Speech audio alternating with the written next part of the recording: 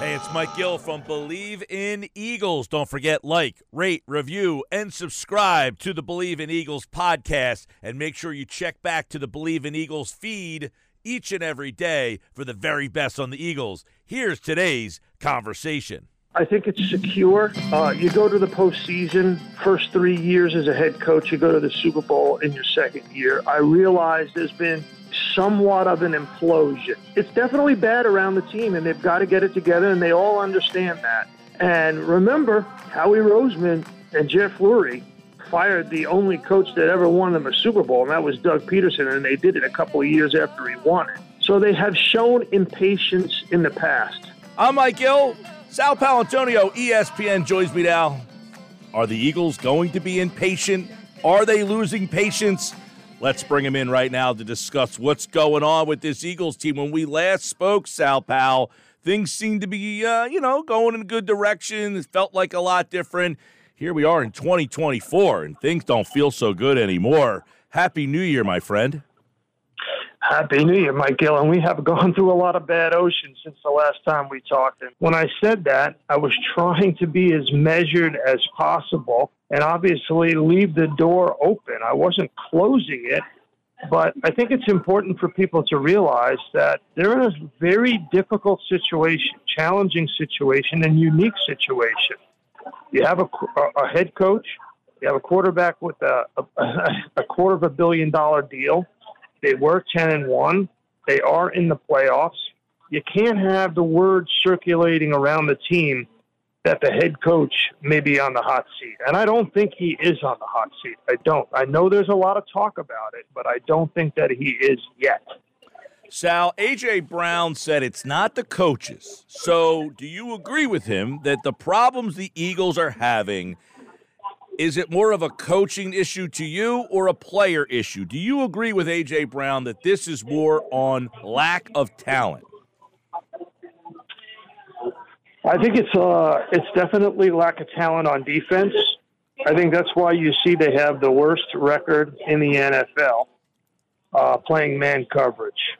Opposing quarterbacks have a very high QBR, 26 touchdown passes, only 5 interceptions against man coverage. They're not equipped to play man coverage. They're not young enough. They're not fast enough. They don't have the versatility in their secondary. They've been decimated with injuries, and that's, I think, the number one reason why they have such a leaky pass coverage. In their pass rush, you look at it right now, Fletcher Cox has more defensive snaps than Jordan Davis and Jalen Carter, Mike. Fletcher Cox is 33. Mm-hmm. Jalen Carter is 22. Jordan Davis is 23 years old. We're talking about a guy who's 10 and 11 years older than these two young fellas from Georgia, and he's got almost 200 more defensive snaps. They rely more on Fletcher Cox than they do on the young players that they have brought in to replace him. They can't do anything with Fletcher Cox. As far as I'm concerned, he's got to come back next year, where they have a big fat hole at defensive tackle. That's why they've had issues rushing the passer up the middle. Let's put more pressure on their edge rushers. So it's definitely, I think, an issue of personnel on defense. On offense, I think it's scheme and approach and philosophy. And that goes to everybody, starting with Brian Johnson and Nick Sirianni. I think it goes to everybody.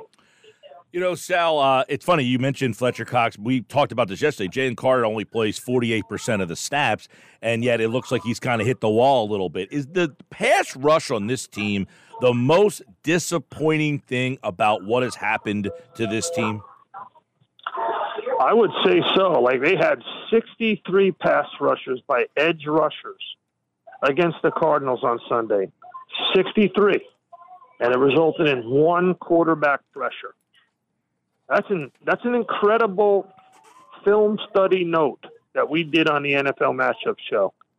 And that tells you that they have an inferior pass rush right now. So let's look at, and maybe it's creativity on the defensive coaches. So you look at the Dallas Cowboys.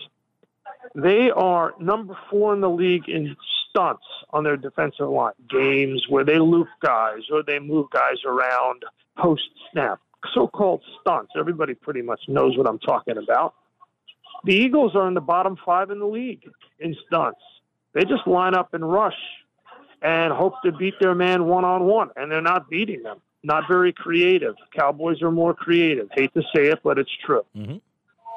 All right, I want to get you mentioned Sirianni, and you kind of measurably don't think that he would be any trouble. But would he or the staff be in any danger if they lose and go one and done in the playoffs? Are we looking at that like, hey, this is still in limbo? Like, if you go into the playoffs and go to Tampa Bay and lose, would that change our measured approach?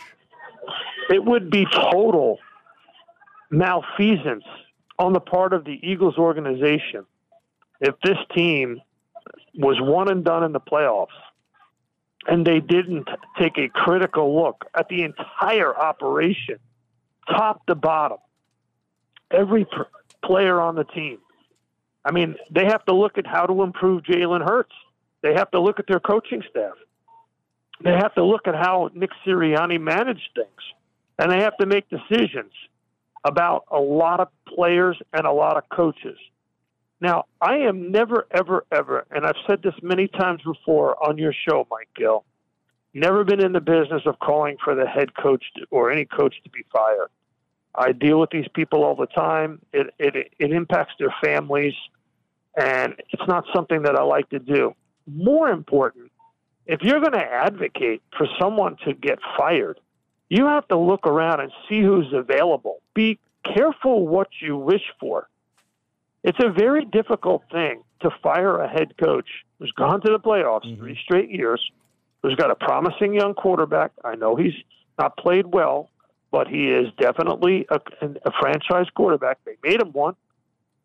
Fire them all, and then bring in somebody else and expect a better result quickly.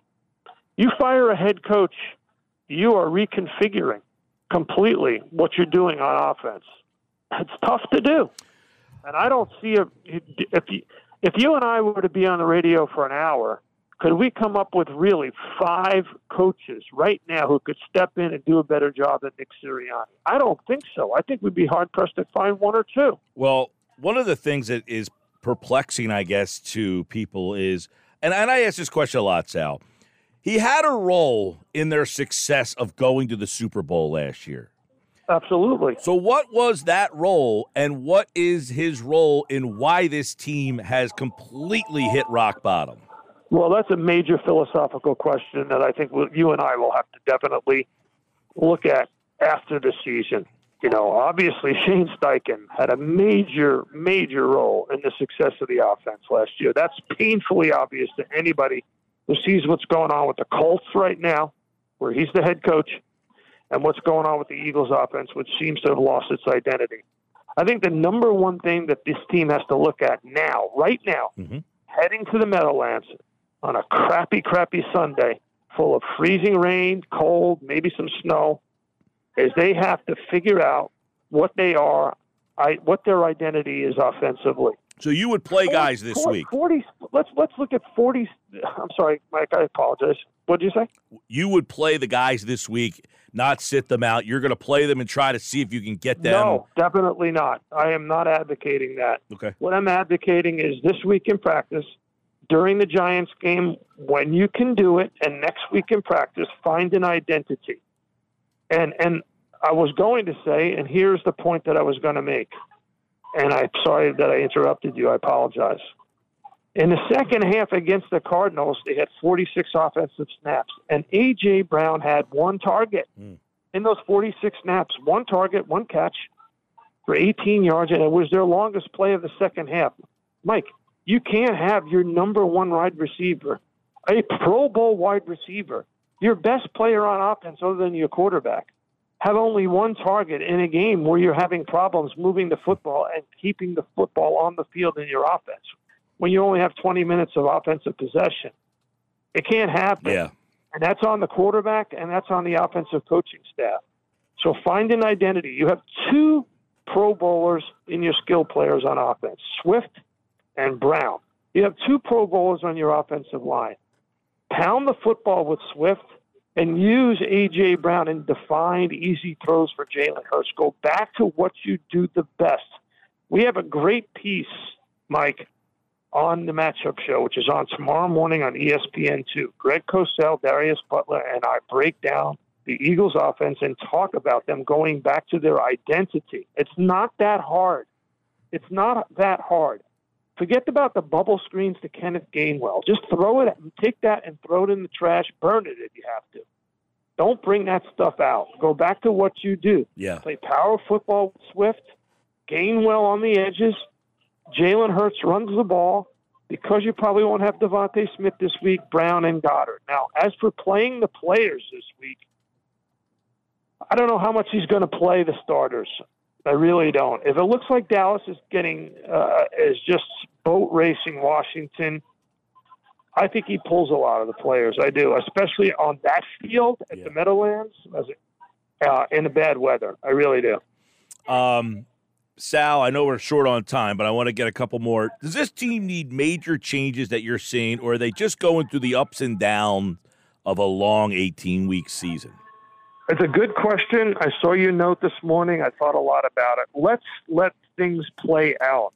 I think that they need an overhaul in their secondary, an overhaul in their defensive philosophy. I think that the defense is something that Howie Roseman's going to have to address in free agency and in the draft and in picking the right coaches. Yes. So with all that said, that means to me it's hard to change the head coach, if you're going to do that. But let's see how things play out. These are smart coaches. These are coaches that went to the Super Bowl last year, with the exception of Steichen. Patricia designed one of the greatest defensive plays of all time, Malcolm Butler's interception of Russell Wilson in the Super Bowl when he was with the Patriots. That was his design and his execution. He made that call for Belichick. He's a smart coach.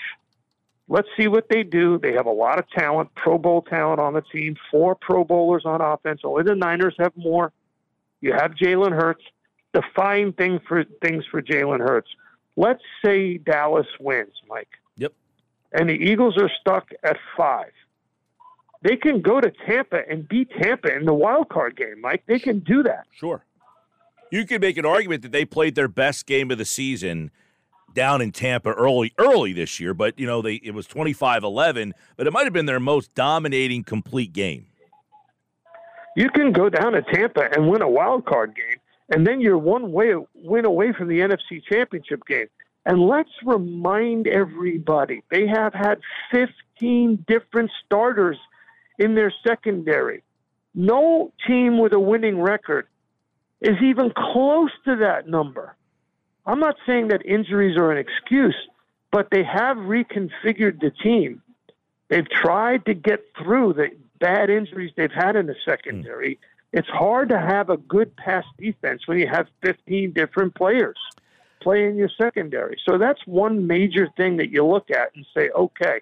But the big problem to me that's not injury related is the play of Jalen Hurts. He needs to be defined in what he does and just let the ball rip. Trust what he sees and let it go, because he's not really hitting on his second and third progressions very much in this that I've seen in the last couple of games. So I'm interested to see what they do in this game, but I'm more interested. And if that game is in Tampa, I think it'll be a Monday night or on ESPN. I really do. Oh, we agree on that. I told my father that today at lunch. He said, when the Eagles will play? I said, I actually think it will be Monday night, 4 versus 5. Because that was the 4-5 last year. It was a Monday night game, too. Well, Happy New Year, Sal Paolantonio. Eagles-Giants, Sunday, 4:25. It's the final regular season game. And, of course, he appeared right here on the show. Thank you, Sal. Talk to you next week, Mike. Thanks.